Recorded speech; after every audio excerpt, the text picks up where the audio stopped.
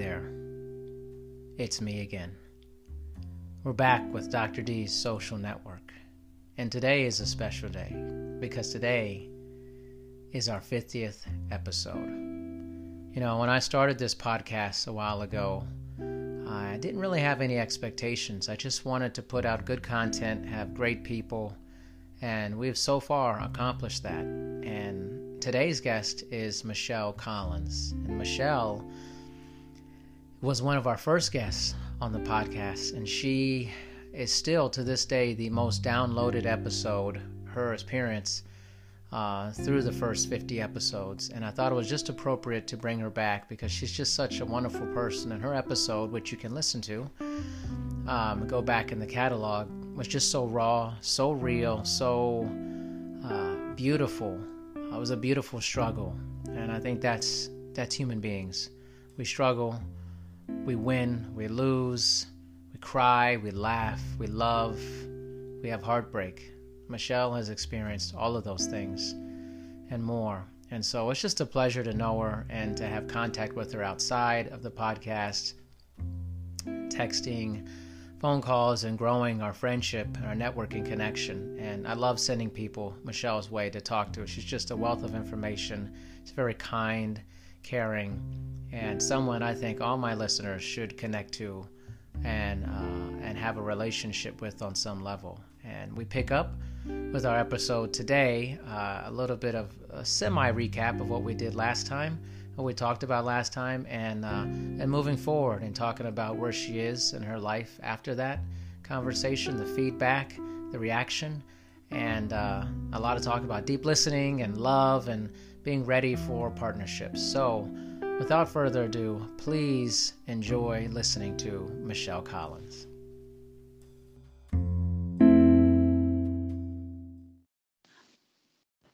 Okay, now it's happy 50th. Happy 50th. I'm so excited for you. Your podcasts have been amazing, I have to say. I haven't listened to all of them, but every single one I listen to, and I love the diversity too. They're not all about fitness. They're not all about, a particular topic. And the range of guests that you have had, it's people I wouldn't pick a podcast by somebody who, say, was 22 and just graduated from college. But I learned so much, even though I have my own 23-year-old daughter, but I learned so much listening to that one. And, just a different perspective, a different person, a different place in life. It's great. I mean, you are bringing together just this incredibly diverse tribe. I love it. Oh, thank you, Michelle. That means quite a bit. I think, it's kind of been my goal is I've always wanted to have just a wide range of guests. And to me, health and wellness is such a wide, industry. It's not just fitness or nutrition and stuff. So, but also I wanted to have people real seasoned in the business and people who are just starting. And I wanted to have like dating coaches, and I want to have psychologists and all different type of people, and just keep it interesting, Yeah. Well, and I think what each individual guest brings is a different piece to the puzzle of health and wellness that your guests, your listeners are going to connect to some and not to others. So they'll hear what they were meant to hear, and having a wider variety will bring in more listeners and give them a different way of looking at things, which I really appreciate. We get so niched out with, we think that social media and the internet, Google is so broad, right? We're so able to access all of the information in the world. But I believe it can also do very much the opposite, because you can put in your keywords and the only thing you're ever going to see or learn about is your specific topic that you asked for. So it's not like in the old days when we read the newspaper and there was stuff in the newspaper I wasn't interested in at all. Yeah. But you're exposed to that information. So I appreciate that about your podcast. Thank you. I'm just gonna keep it going. I mean, I've done a lot of research on podcasting, and I think the results have been very interesting, what I found out. I'm a big read articles guy, and most of what I read is that is that most people, I guess there's a term called pod fading. I don't know if you've ever heard of this term before. I haven't, but but basically, it's like after 7 is the magic number. Like most people's podcasts, they stop producing after 7 episodes. It's crazy. Oh. And so they pod fade. So if you look at a lot of podcasts on, let's say, Apple Podcasts, like a lot of them aren't updated regularly. It's, maybe 2018 or maybe one in 2019 or a few. So if you make it past 7, like you're doing really well, Oh, that's interesting. No, I did not realize that. I haven't really done a lot other than listen and be interviewed for a few. I haven't done a lot of researching in the world of podcasts. It's strange because it's really popular. There's like 550,000 podcasts circulating on the internet, but only, I think 40 to 60% of them are not updated. So you kind of have this like podcast wasteland of just like this graveyard of stuff that was started and then it's just dead. And then you have another half of people who are producing content pretty regularly. And mine is pretty regular. I'm pumping out stuff constantly. So people are like, I can't listen to all these. It's just too much. Yeah. I'm like, you don't have to listen to all of them. Not everything's going to be an interest to you, but, pick and choose what you like. Well, and I think that's really important for everyone to keep in mind because it's so easy to go into information overload these days, and have, I'll get 300 emails a day. You think I can read 300 emails? And then for those of us who are trying to grow businesses in the social media world, I'm supposed to be posting every day on Instagram more than once, right, on Facebook and on my website and on LinkedIn. And so if I'm spending all that time posting, then I also want to read other people's posts. And right. I mean, you have to filter. You have to filter and focus. Yeah. And just realize that, you set a timer or you set a number. I'm going to read 3 articles. That's what I do because I love to read. And I will spend my entire day on my computer geeking out from one article to another. I click a link in an article to go to another article. That's right. And I have to put a limit on it because I love to learn, but I think you can only take in so much. I know I can. And there's only so many hours in a day last time I checked. It's pretty interesting. I think you'll really like this last podcast I recorded yesterday for this Liam McClintock. I think you'll definitely connect with it. It's this guy has this company, FitMind, and it's basically an app with meditation and all this stuff. And he's done all these retreats like Bali and all that. And we talked a lot about taking in information, the bites of information. Huge research guy. Just really incredible, like talk about information and how we take in information and where we are in the information age and how we disconnect. And we started talking about flow therapy. My podcast, we used to start going weird places. We started doing a bunch of stuff and we were just talking about all these things. And in my mind, when I was having the conversation, I was like, Michelle Collins would be all about this one. She'll be all about this one. I'm sure I will. It comes out tomorrow, by the way. Oh, really? And you just recorded it yesterday? No, sorry. I'm getting crossed up. No, last week. Sorry. I recorded a different one. Oh, I'm getting so confused. I have so many guests. I'm constantly interviewing people. I was actually going to ask you about that. How you, if it's even possible, which I doubt it, even keep everyone's stories straight. Like, do you have a big spreadsheet or a big, do you go back and review? Because if you've had 50 guests or 49 since I'm on here twice now. Yeah. I wonder about that, keeping all of that straight. You must have, files or something like for your personal trainer business. You must have. Yeah, files. I have electronic files. Yeah. But for the podcast, it's like the only thing I do in my life that I'm like flying by the seat of my pants. Like there's no files for anybody who's been on here. I just, what it is? I basically in every podcast, I kind of talk a little bit about another podcast I had. Oh, that reminded me of that person I talked to. And I just remember, for some reason, I just remember the different people. I tend to remember these episodes a lot because of the length of the conversation and how it made me feel and what it reminds me. of like your podcast. I remember so much about it. And like Liam's, I remember his. I remember everything from Julia's or Christina Tarantola. Like I just remember about like how it made me feel, and that emotional connection seems to resonate with me in remembering who was on here. But scheduling it can be like, okay, because I'm gonna have to reschedule people, schedule people. What about this day, that day, and stuff like that. That's the hardest part, I would say. Yeah, you're definitely hurting cats with this thing, and especially the volume of the, just the sheer number of podcasts you put out. It's amazing.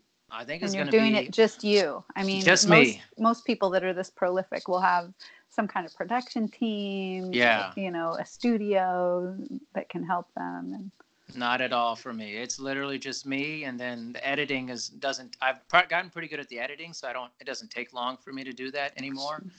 But I think I always have guests lined up, and that's probably a lot of the work is just lining up guests, but it's hasn't been that hard for me to do that, and it's catching fire.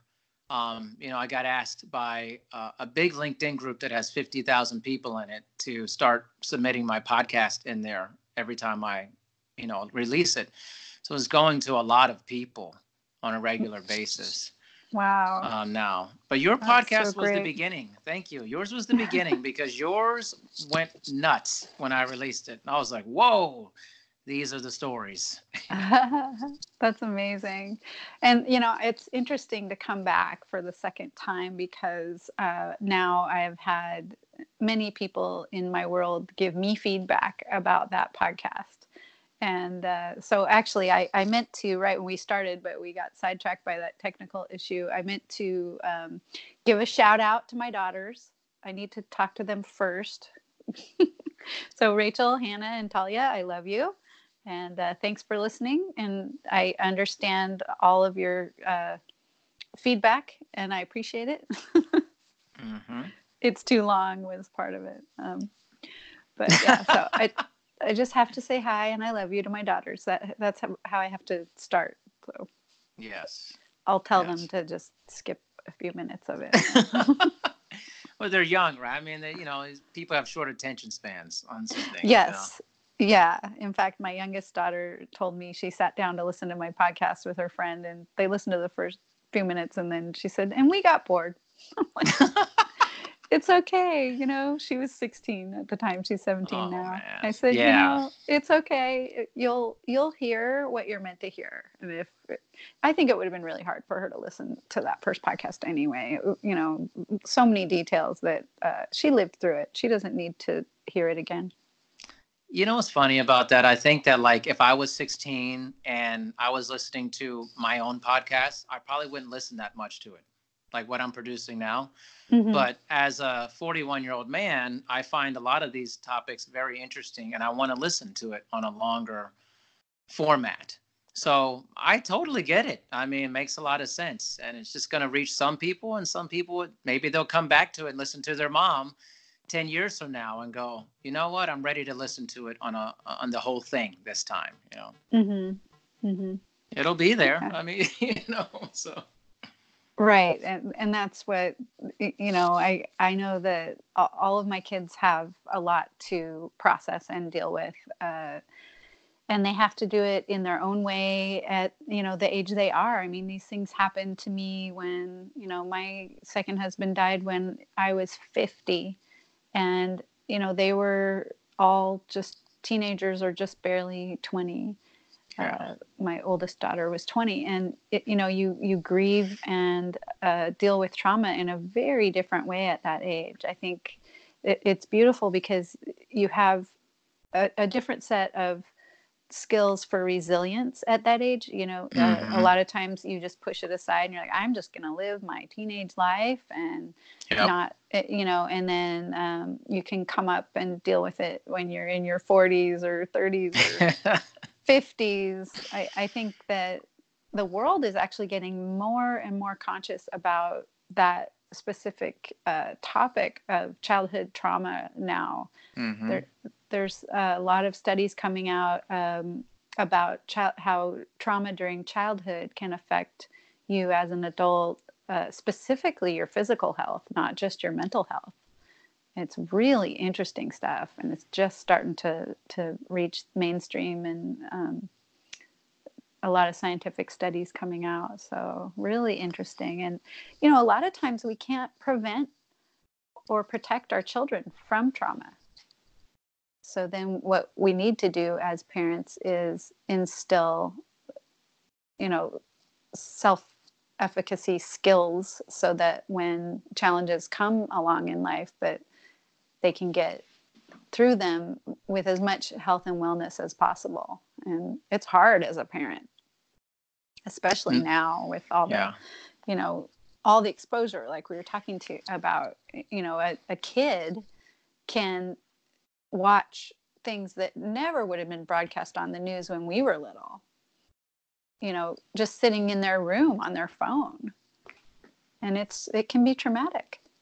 It can be. Actually, it's, see, this stuff reminds me of other podcasts that I've had, because I try to have all these wide range of people. Like I had Dr. Dora Wolf on, and I'm not sure if you listen to hers, but she's a licensed clinical psychologist, and a majority of our early discussion on the podcast was about trauma and trauma related to childhood, and her research into it, and her work with people as they've aged, and being in therapy, discussing that trauma, and her work in pre-trauma. And so and then I talked to another licensed clinical psychologist, Lauren Fisher, recently. Her episode, we talked about that and trauma. So it's definitely something that has become more open for people to discuss, and it's a central topic for a lot of psychologists, especially.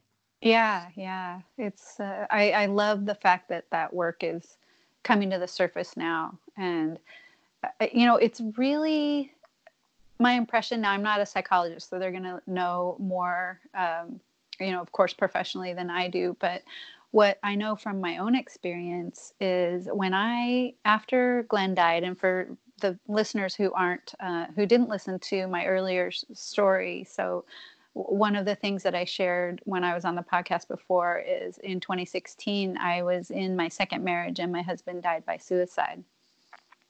And that was the beginning of, you know, a pretty terrible journey for me. And what I realized about 4 or 5 months later, after he died, I was diagnosed with PTSD from the trauma around the end of his life. And when I went into trauma therapy, which is a very specific thing, I actually switched therapists to someone who specialized in trauma and did some very specific techniques for trauma recovery, just focused on that. Childhood trauma came out.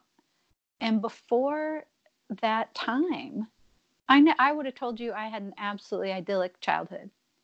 I would have told you there was no trauma. I mean, there was normal, you know, tussling around with my siblings. But until you really go deep in self-searching and that type of therapy, you know, you may be missing something that is causing you to behave in a certain way in your 40s or 50s or 30s that you didn't realize was affected by something that happened to you in your childhood. So it's been a much more of a journey than the difficult recovery from, you know, the actual event of my husband's suicide. You know, I got to look at everything, every single layer, and it goes on. It's not like it's over.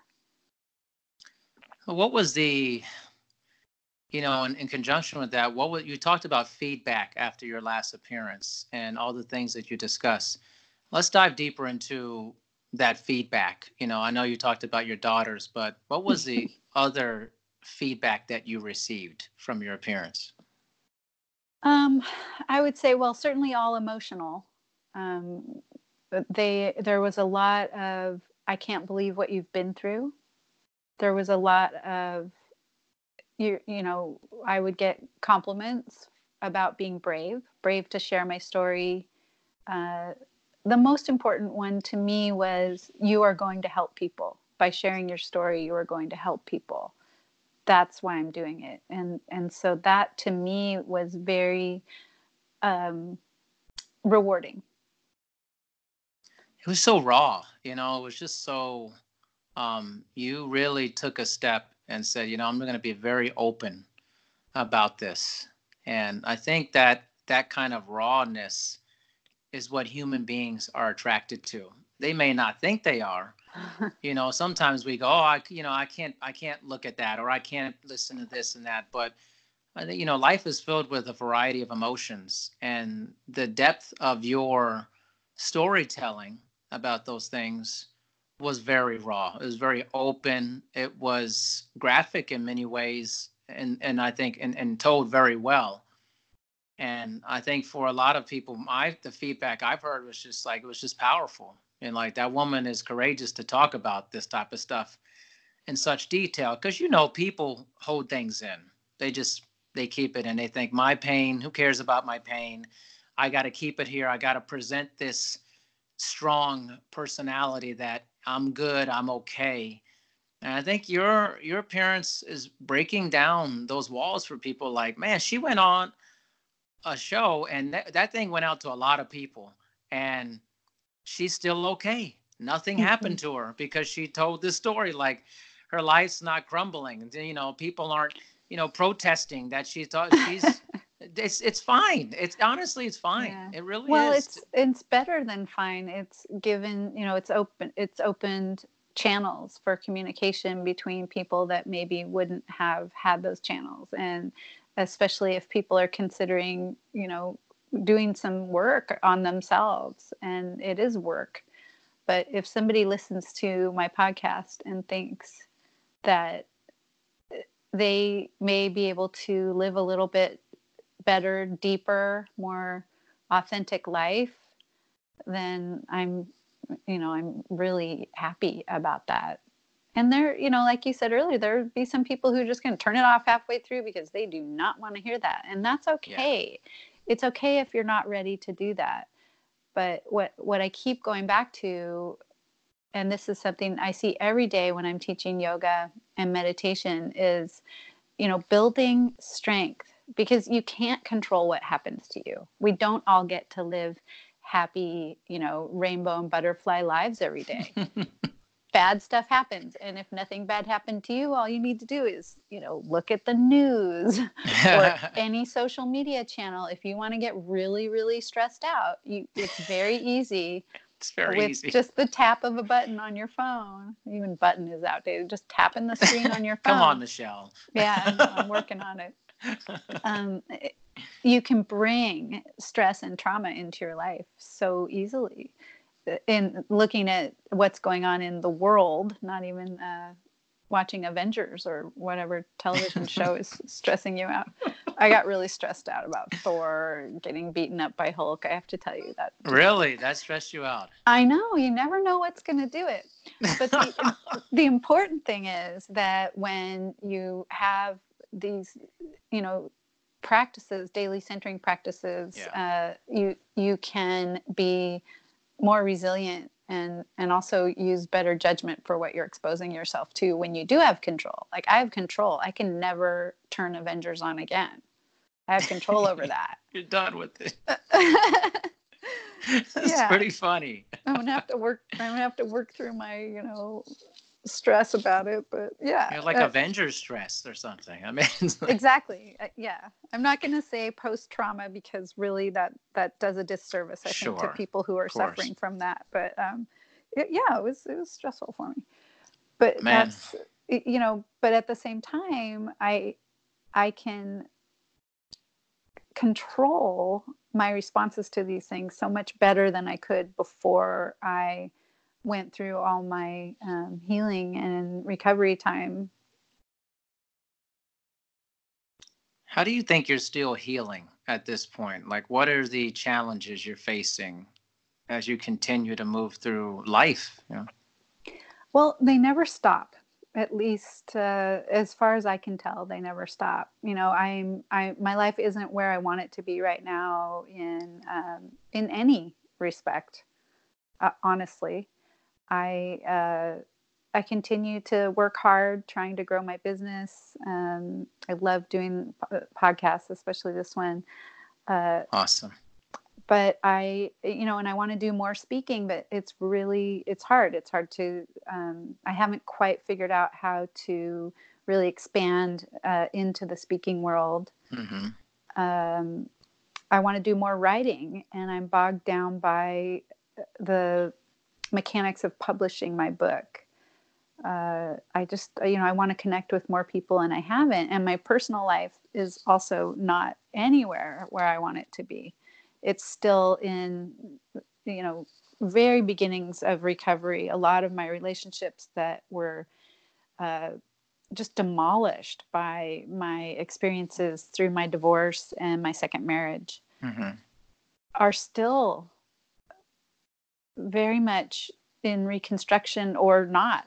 Construction has halted for whatever reason. Everyone I'm trying to reconnect and reconstruct relation with, you don't get to do that on your own. I can reach out, but I can't force anyone to be in relation with me if they don't want to be. And so that's probably the biggest challenge for me of all. And it's a daily challenge. There are people that I want to be close to again, that I was mm-hmm. close to before these things happened to me, that are not responding to my outreach. They have decided, well, I don't even want to go there because I don't know what's going on in their minds. I don't know how they're feeling or what they're thinking because they won't talk to me. But there's a number of people that I was close to before that now shun me, I guess is a word I could use, or refuse to open up to relation with me because my behavior was so egregious to them. I assume, again, here I am assuming what's going on with them, but without communication, I can't know. And that is a daily heartbreak for me every single day. This is an incredibly heavy weight that I bear every single day. And I have to up level my spiritual practices and up level my trying to keep myself healthy, because these things show up, heartbreak shows up in your body as illness. For sure. And I struggle because I am so sensitive emotionally.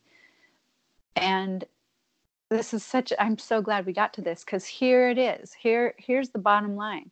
The reason we struggle, the reason that we suffer, is because things aren't how we want them to be.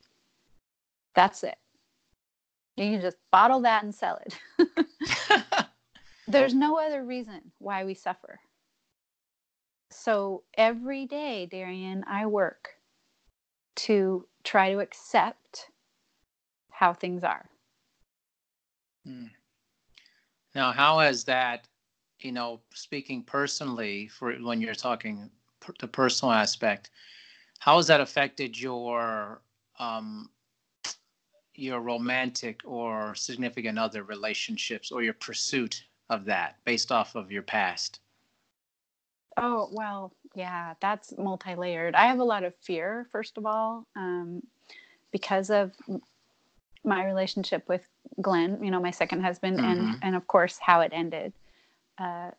Gotta listen to the first podcast to hear that. Yes, you do. Not going back there.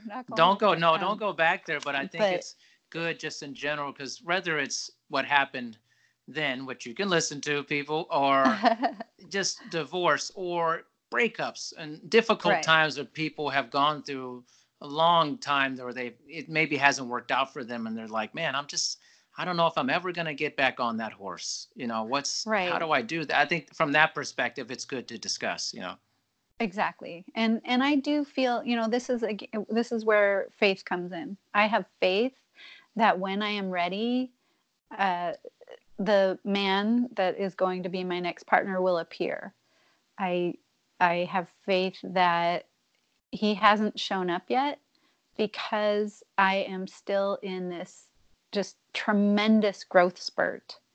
And that's, we talked about this last time, the growing through trauma, growing through pain, growing through challenges.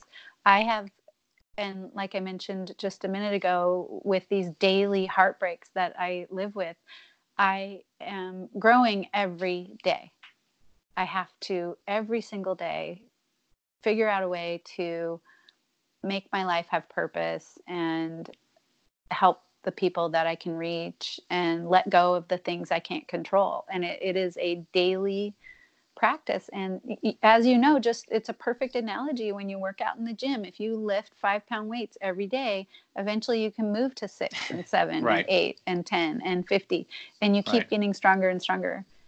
So that, as far as the romantic, there's those two pieces. There's fear, which I'm work on, and then there's also I haven't been ready. I mean, I dated. Yeah. I went out on a couple dates a year after Glenn died, and wow, it was such an eye opener, because I had never been single basically since I was 16 years old. Wow. I had always had a boyfriend. My first marriage we were together 22 years. After we broke up, I dated a little bit, but I was basically single for 18 months when I met Glenn. I mean, that's nothing. Yeah. Yeah. And, well, what was weird about the dating? Like, I mean, you don't have to tell me obviously everything, but just like the experience, what was different for you? Oh, I realized that I was still in trauma. I was still, you don't want to go out on a date with someone and their dead husband. I was still so deep in that. And I think that happens a lot too. I have a lot of friends who are divorced, and they talk about dating, and they go out on these dates, and they are also dating divorced people in general, right? If you're dating in your 30s, 40s and beyond, you are probably dating someone who is also divorced. And it's like, whose divorce was worse is your conversation, instead of a conversation that might be elevated about what's your purpose, how are you delivering to the world to make the world a better place. And it's basically dating trauma therapy or grief therapy. Right. So I realized that I was in no way the person. Here's what I tell my divorced friends, and I very deeply believe this.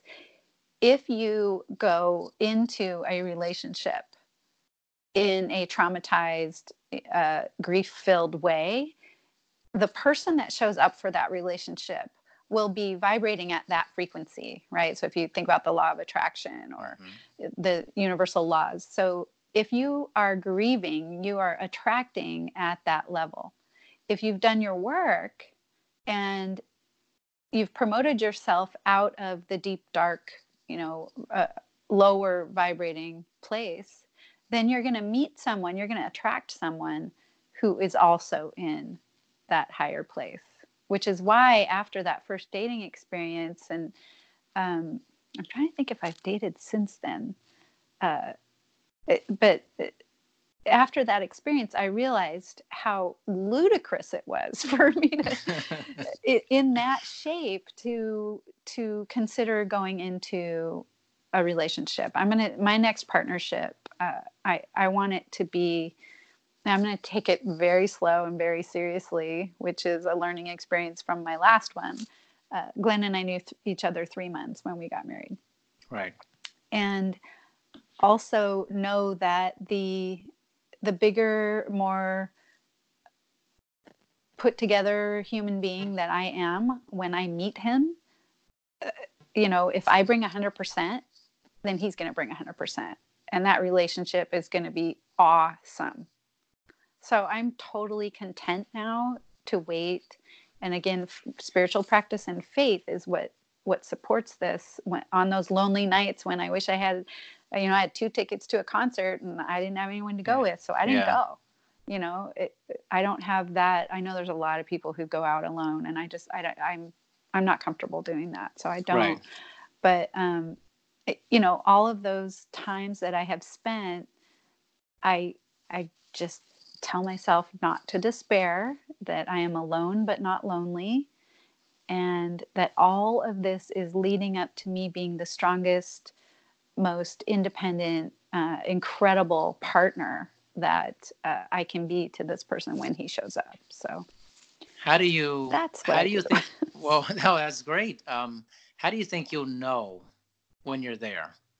Like, just because sometimes I think sometimes people, I'm not saying this for you, but they say, man, when I get there, I'm working. Sometimes they don't recognize when they're actually there at that point that they want to be. How do you think you'll know that you're at that point? I think that is a really great question. And two answers came to me right away. So I'm going to share both of them with you. But this is something I could probably think about for a week and come up with a different answer every day.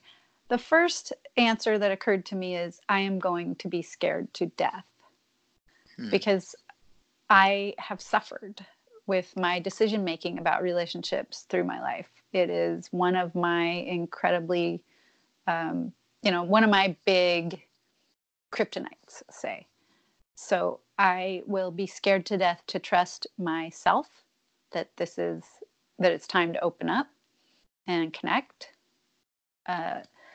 And then the other thing, it's kind of the other side of the coin is I'll just feel it. I'll know it's him. There won't be all of that. Well, I don't know. I'm kind of, you know what I mean? I think it'll be a very strong yes from the universe. And all of the studying that I've done and the introspection and spiritual practices that I've developed in the last many years through my trauma and challenges have gotten me very deeply in connection to what I call the big S self. Eckhart Tolle calls it the deep I. The less ego, more soul part of myself.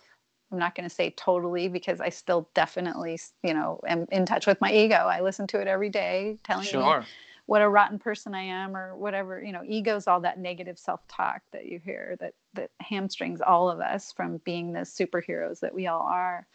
But I think that I will be able to sit still and listen and know that it's him. That's a good answer. Yeah. It'll come from my heart, not my head. It'll come from my soul, not my ego.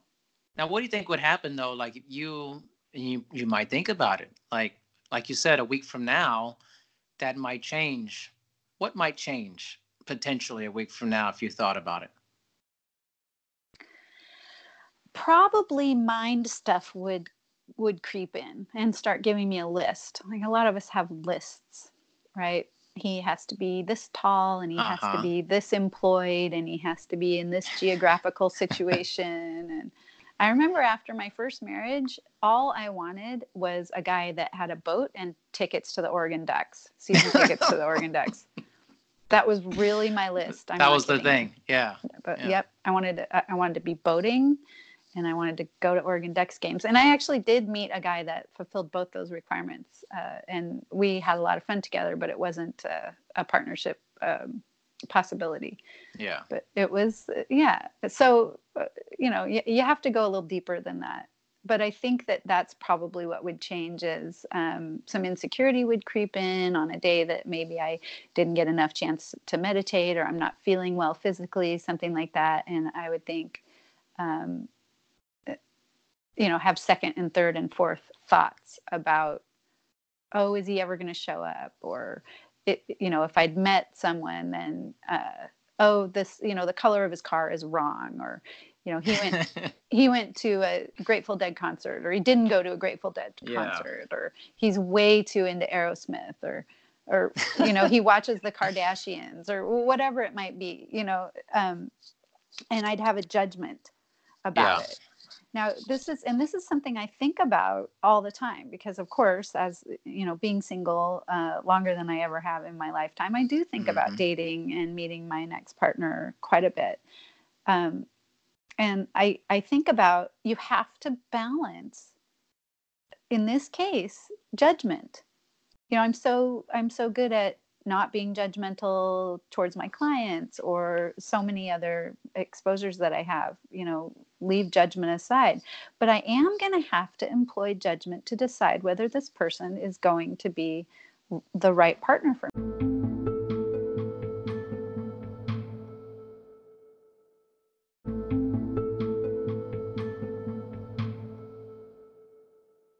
me or not. Right. I think. But didn't I just say my soul would tell me? Well, I'm just listening. Yeah. So it's yeah.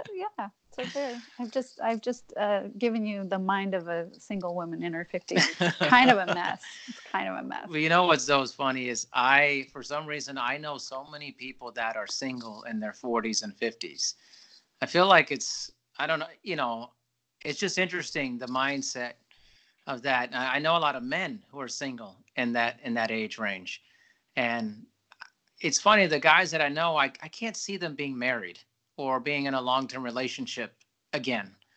And sometimes I talk to them about it, and they're like, no, I would. But sometimes I think like they've been alone for so long that it might be very difficult for them to reintegrate into having somebody else significant in their life on a daily basis. Oh yeah, it's interesting, that's that, true with what I the mean? women too. Absolutely. Yeah. I have a lot of single friends who are either divorced or widowed, and they're fine. It's like, I don't think I'll ever go there again. And I do. I mean, I differ from that. I do want to be in partnership. I do want to share my daily life with someone. That's something I have experienced as one of the sweetest, most wonderful things in my life, to wake up with someone and to share just that daily junk with somebody. Yeah. But the daily junk that's our beautiful humanity. I mean, that's kind of what life's all about. The little things. I want to have somebody to walk with me in the mornings when I walk my dog.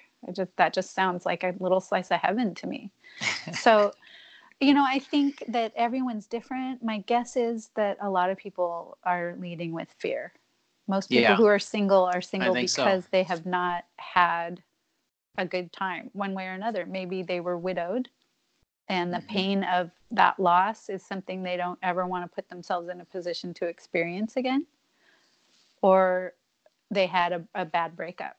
Either way, but I don't feel that way. Even after all I've been through, I'm, I don't know that I'd get married again. Like, actually, that was my next question, by the way. Oh, Are you getting married? Yeah, the legality of it. I don't know, and that would be something. I think you can't enter into a partnership if I'm really going to get into another relationship, which, like I said, I'm hoping to. I don't think you can enter into a relationship like that with that decision already made. And this is probably part of what your friends are struggling with, who are saying, I don't see. Yeah. I think everybody wants and desires companionship. I think it is one of our basic human needs. I agree. Totally agree. But I think you need to fit. You need to find a person that fits with you, and you need to be a little bit soft. If you go in with your hard and fast rules, like, oh, sorry, you don't have Ducks tickets, so forget it. I'm not going to date you. Exactly. Sorry, I have Oregon Duck tickets. Yeah. This is garbage. You have Ducks tickets, but not a boat? Sorry. I have this list here. So they're like Oregon State. Well, they're like Oregon State. That's a deal breaker, right? It would have been back then. It would have been. Corvallis? What? I know. You're meeting a very different person than I was 6 years ago. Same here. Whenever that was.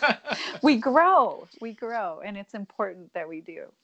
But yeah, so I think that if you do want a partnership at our age, there's a whole lot of baggage coming in, and you don't have to bring it all and set it in between you, right? And this is why it's important that we continue to grow. That's where I'm saying my growth spurt is so big. He's going to show up when I get to that point where I am at the place he is. But I think that a lot of people, change is one of the hardest things we can do, right? Mm-hmm. And it comes with a lot of fear. So yeah, when you think about a partnership, when you think about sharing your daily life with someone, they already have a life, and if they're in their 30s or 40s or 50s, they've been having that life for decades. Oh yes. And you already have a life, and you've been having your life. And so if you are hardened, that's where I was saying you have to be soft, and yoga will keep you flexible. And I'm not kidding. It's not just physical flexibility. You have to be soft and you have to be open, or I think it would be really, really challenging. I think that a lot of people I know, it's basically like they have, they have a rhythm to their life. And when they're alone, they come and go as they please. They're doing whatever they want. And I think they fear not having to, I'm not going to say not run it by, but just like, it's something, hey, where are you going? What are you doing? Hey, you want to spend some time? And normally you're like, no, I want to go like do whatever I normally do during this time, And I think some people, they just get into that and they're like, I'm good where I'm at. But then I also think that they probably do crave the companionship, because I agree with you. Like, I think it's very hardwired into people. And it's companionship on a lot of levels, friendship, romantically, networking, just groups and working with people. It's very hardwired into us. And so I think there's a tremendous amount of fear of sharing. It's like we want to have it, but then we're scared at the same time. Mm-hmm. Yeah.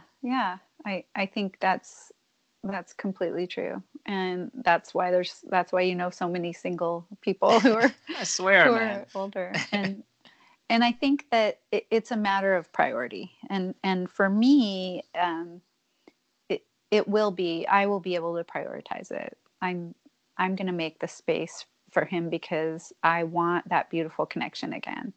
And I completely understand why people are fearful, and they're set, right? I'm set in my ways. I don't want to change for someone. Mm-hmm. Well, then you're not seeking a partnership. Maybe you want someone to go to concerts with or something, and you can do that without necessarily changing your ways. But I am still holding out. I still have that romantic, heart beating in my body for that partnership. And I think of it more, sure, my schedule will change. My activities will change. I'm okay with that.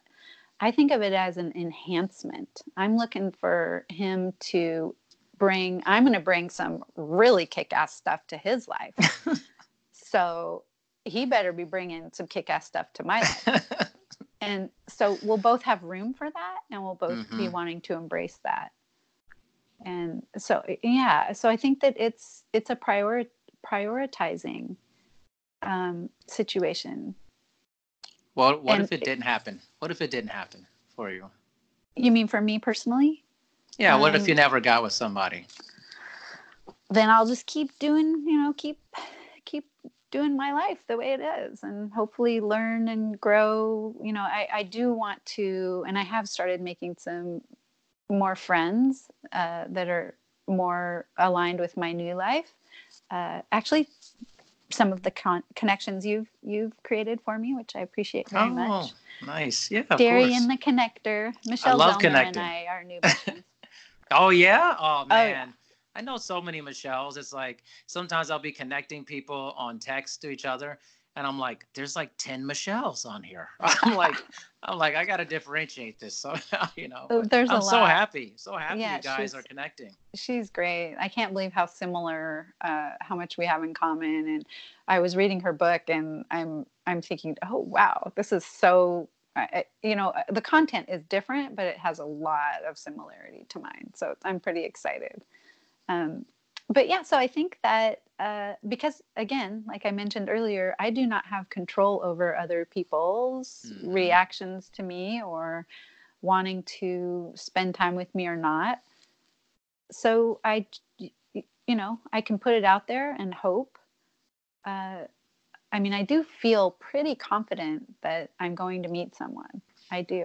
Yeah. But if it doesn't happen, then I'm going to go fall back on my faith, right? The faith that I've worked so incredibly hard and needed so much to develop in this part of my life. that's it. That this isn't a time when I'm going to have a partnership, and I'll keep going. And then if time goes on, and I'm gonna stay open to it though, because I do want it. But I'm not going to get and I'm not going to get despondent. I don't have a deadline. And there's tons of examples in our world, precedents set by people who were single for 30 years and then fell in love in their 70s or 80s. And yeah, of course. Like I said, he will show up when it's time. I think it's the desperation. Like you see sometimes people, they get real desperate because they feel like they're a certain age. And that age they feel is like this, like they're crossing some finish line that they've created. Like, well, now I'm just too old. Or, oh yeah. No, but people create these barriers for themselves based off of like their age or how they look or whatever it is. A lot of it's age. I always see people, I'm this age, I'm 38 or whatever, or I'm 50, the window's so small for me type of thing. People create these barriers, and then their choices are reflected in the barriers that they create. So then they get real desperate, and then they just get with somebody because of that barrier that they have created. Yes. That's exactly right. You're making me think of the law of attraction with that. Yeah. If you decide you're never going to find a partner, chances are you're never going to find a partner. Right. We don't realize how much power our thoughts have. I've been geeking out lately on Wayne Dyer, and I was really hoping this would come up during the podcast today. So of course it came up. Of course. Are you familiar with his work? I am. Yeah. Of course you are. So I, for some reason, have been binge audio booking Wayne Dyer's books, and they have been absolutely healing and uplifting to me during my current challenges that I've been going through, that I was describing a little bit of earlier. He is so single-minded, and so, in yoga philosophy, it's described as one-pointed, focused on his mission and his message, and the conversation is, your thoughts are actual commodities. They produce your world. And it's so hard for us to get that. And of course, with our chaotic world, our thoughts are chaotic, and so everything's a mess. And it seems like, how could I ever control my thoughts so that I can manifest my world? And, if you listen to enough Wayne Dyer, you get it. You start to get it. And there's a lot of others out there too, of course. Yeah. But that's just where I've been lately, is I'm listening to his I Can See Clearly Now book. They put that out on Audible, and 9 ways to keep your life in balance, or 9 something about life in balance. But yeah, it all makes so much sense. And I never would have understood even the possibility of being able to think your world into reality without meditation. Because with meditation, and the ancient yogis said, by the way, the exact same thing Wayne Dyer said. They just said it in Sanskrit, and it's really hard to understand through 5,000-year-old writings. But it's the exact same thing, that the mind is the most powerful tool that we have. And when you sit, when you meditate, when you do yoga, when you have a centering practice, it doesn't have to be a seated silent meditation practice. But when you have a practice that allows you to be present, you learn to quiet your mind, and then you're able to focus your attention and create your world. It's funny you mentioned that. My wife and I were talking about this. Couple of thoughts here. So one, definitely listen to Liam's podcast appearance when I release it tomorrow, because we literally had this conversation. But two, it's interesting. I think we have to start thinking about things a little differently. Like, I think about thoughts as currency. Thoughts are money to me, in a sense. It's my currency. Like I meditate, but my podcast is meditation for me. Like listening to you talk, having these conversations 2-3 times a week recorded, it's centering to me. I'm gaining tremendous amounts of information and insight from people on a weekly basis, like crazy amounts of stories, insights, and it reverberates inside of me. And it gives me new ways of thinking and expanding my mind on a regular basis. This is my meditation a lot of times. Absolutely. Doing that. But our thoughts are a currency. If you think about like how we speak to each other, how we say things, how we project, those thoughts into words, that's currency. That is how you feel about things, your presentation of yourself to the world and stuff. And I think that we talk about now we're in the age of kind of like personal data.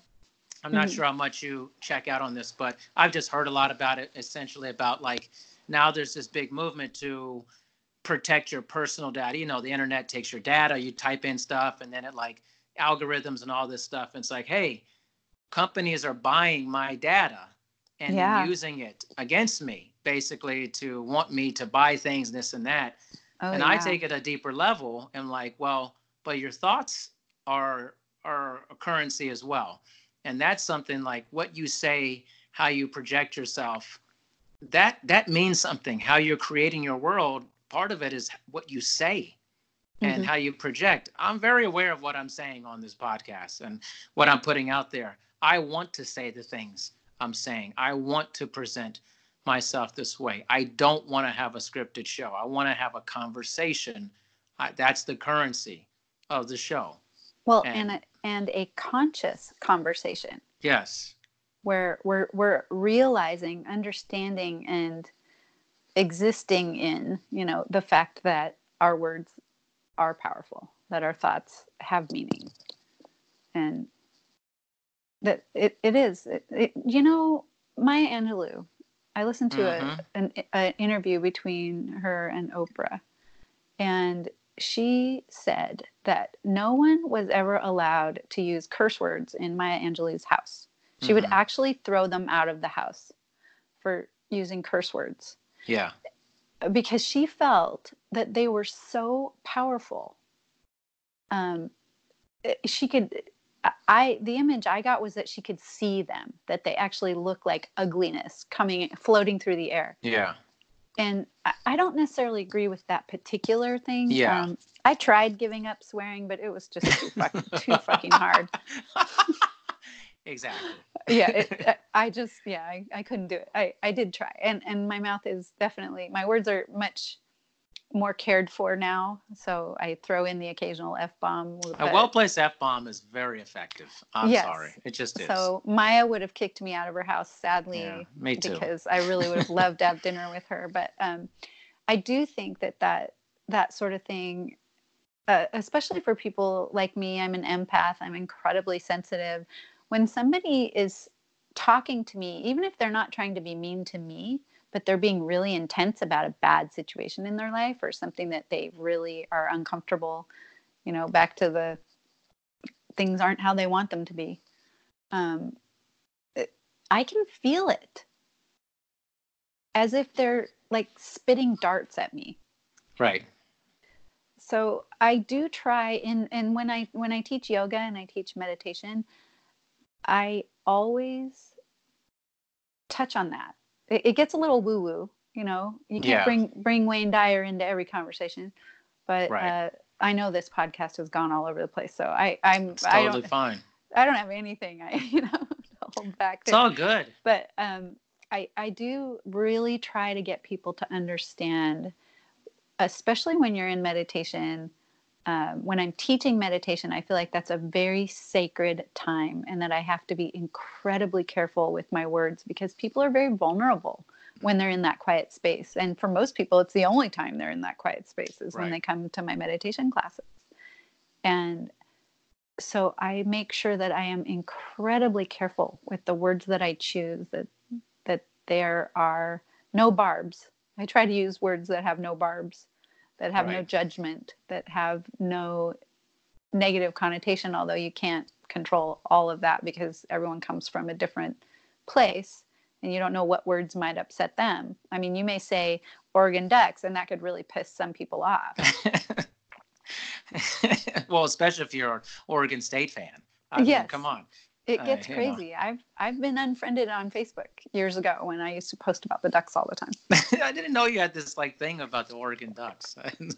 Well, it's because I don't anymore. But for most of my life, they were a huge part of my world. That's hilarious.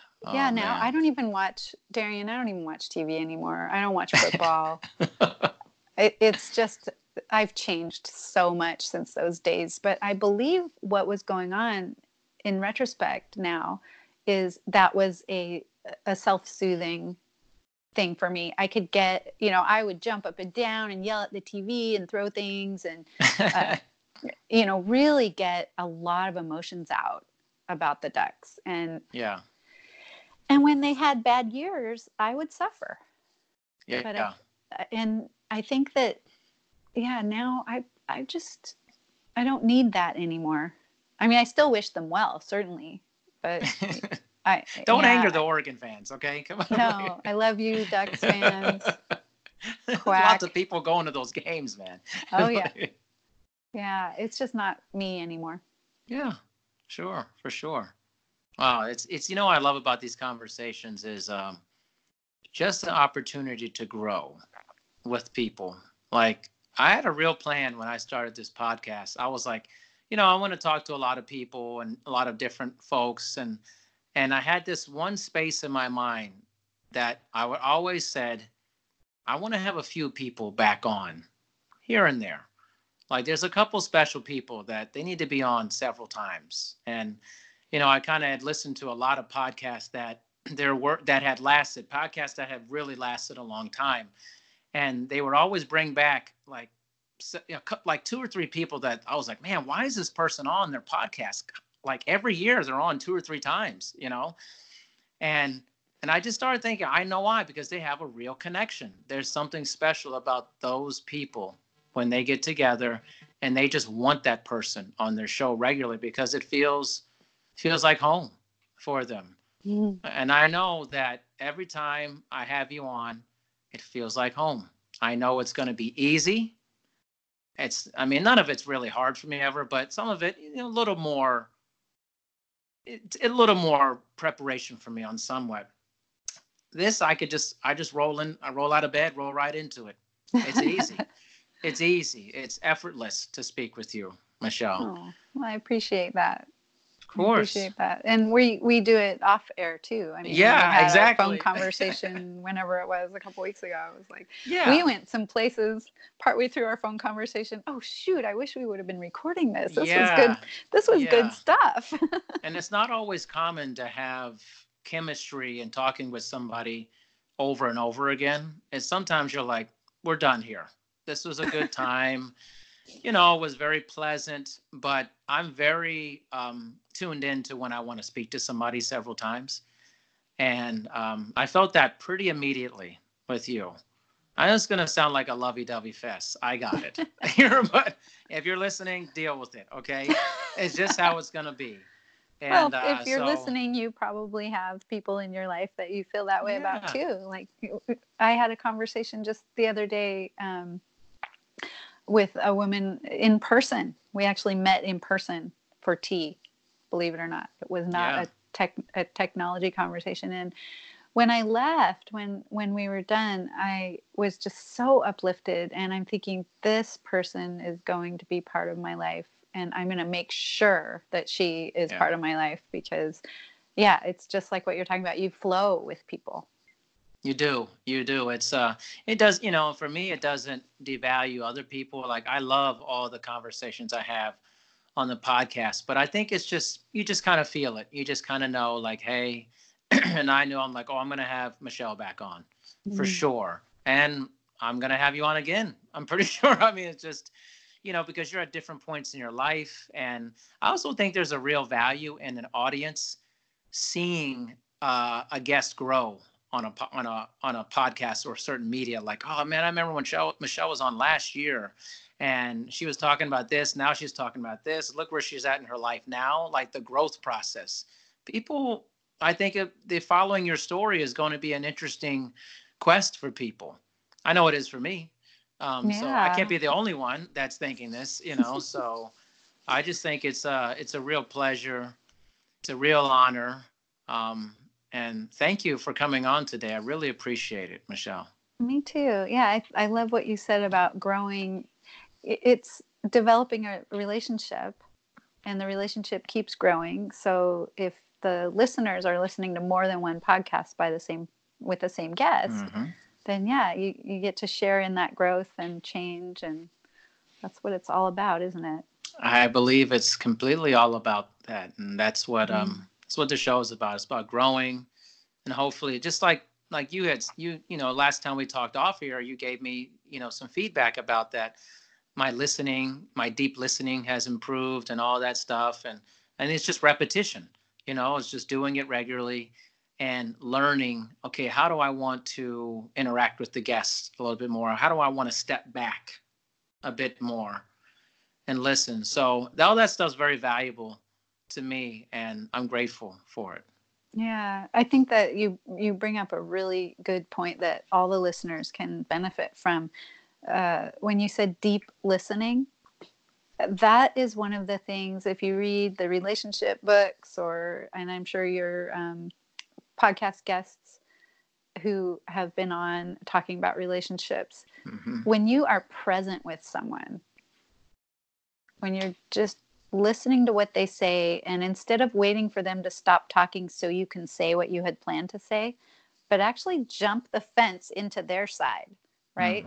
So instead of staying over here and then having a conversation that doesn't include actual interaction, just you say, when you're done talking, I'm going to talk. When I'm done talking, you know, kind of like, I don't know, maybe a political debate. Not that we'd want to bring that up right now, but I think that is the most valuable thing that you can bring to someone is your presence, your actual presence. You're putting the phone down, looking in their eyes, listening to what they're saying and feeling what they're saying, and taking you out of the equation while they're talking. Not waiting for them to stop talking so that you can give your opinion of what they were saying. But and Darian, you have done this several times during this conversation, but during all of our conversations, where I know that you're listening to me, not with your next question on your agenda, but to see how it plays out and see what you can get deeper into. Do you see what I mean? You're on my side of the fence of the conversation. You're over here having tea with me instead of just waiting for me to finish. Yeah. Yeah, no, of course. Yeah. That's the biggest gift I think we can give anyone is our present, our deep listening, our presence. It's definitely something, you know, learning over time. I've definitely had to learn it. I'm still learning it. And sometimes part of that deep listening, I think for the listeners to understand, is sometimes you're going to hear in some of these conversations where, let's say Michelle tells me something or any guest, and then I pause for like 2 or 3 seconds. So it's like dead air. It's not that I don't know what I want to say next. It's just like it's resonating with me, you know. And then the question literally just pops in my mind. That's why I don't like scripting anything, because sometimes if you just script stuff, then you become a prisoner to whatever's written down for you to talk about. And you may want to explore something different. Like I didn't come on here thinking we're going to talk about, like, you know, your romantic love life and meeting somebody. I had no clue we were going to go there. It doesn't matter to me. It's going to go wherever it's going to go. And I'm going to flow with it wherever it goes. And then the questions will reveal themselves as you're telling me about what's happening. That's the superpower. That's it. That's listening. Yeah. Well, and when you let it flow like that, when you do the deep listening and the questioning, the conversation gets to be created by the higher source, right? It gets to be created by our soul connection, by our hearts, rather than the ego mind that likes to control everything. And the creation, this conversation that we've created is going to reach so many more people in a deeper way, because that's what they crave. You know, not just the agenda. All the other podcasts I've been on, which I've been on several since I was on yours. You were my first. Awesome. But I've felt a little bit disappointed because I'll answer a question in a way to me that feels expansive. Like I have begun to create something with this answer. And then it's just cut off and we go on to the next question. And I feel, I mean, it's still been a great experience, but I notice the difference. And this can help anyone who's listening to this imagine that image I was just saying about coming onto my side of the fence. If you're having a conversation with someone and you're letting them expand into it, and this is something we learn as coaches, that's where I first was exposed to this active listening method. But it's some people just come by it naturally. If you let the person expand into the conversation in an organic way, which is what you do, Darian, on your podcast, you get so much more out of them. You get so much deeper. And if you do it with presence, you are letting the universe speak through us. So the messages that we're getting out are the true messages that people need to hear, and not just some inorganic agenda that we want to get through so that we can get the podcast published. It's interesting. Most of the ones that I've been a guest on, they are like 20 minutes, 25 minutes. And I find it incredibly hard it's not hard for me to do it, but I think of myself like me hosting one versus another person doing it.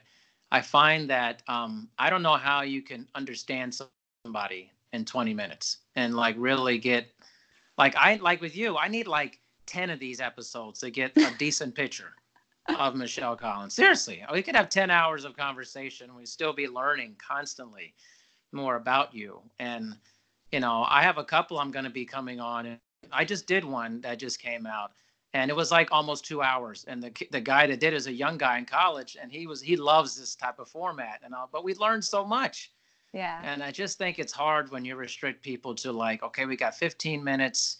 We're going to edit some stuff down. We're going to put it out. That's just a soundbite to me. That's not a fully formed conversation, in my opinion. Doesn't mean it's not good. It's just a soundbite. It's basically a specific agenda.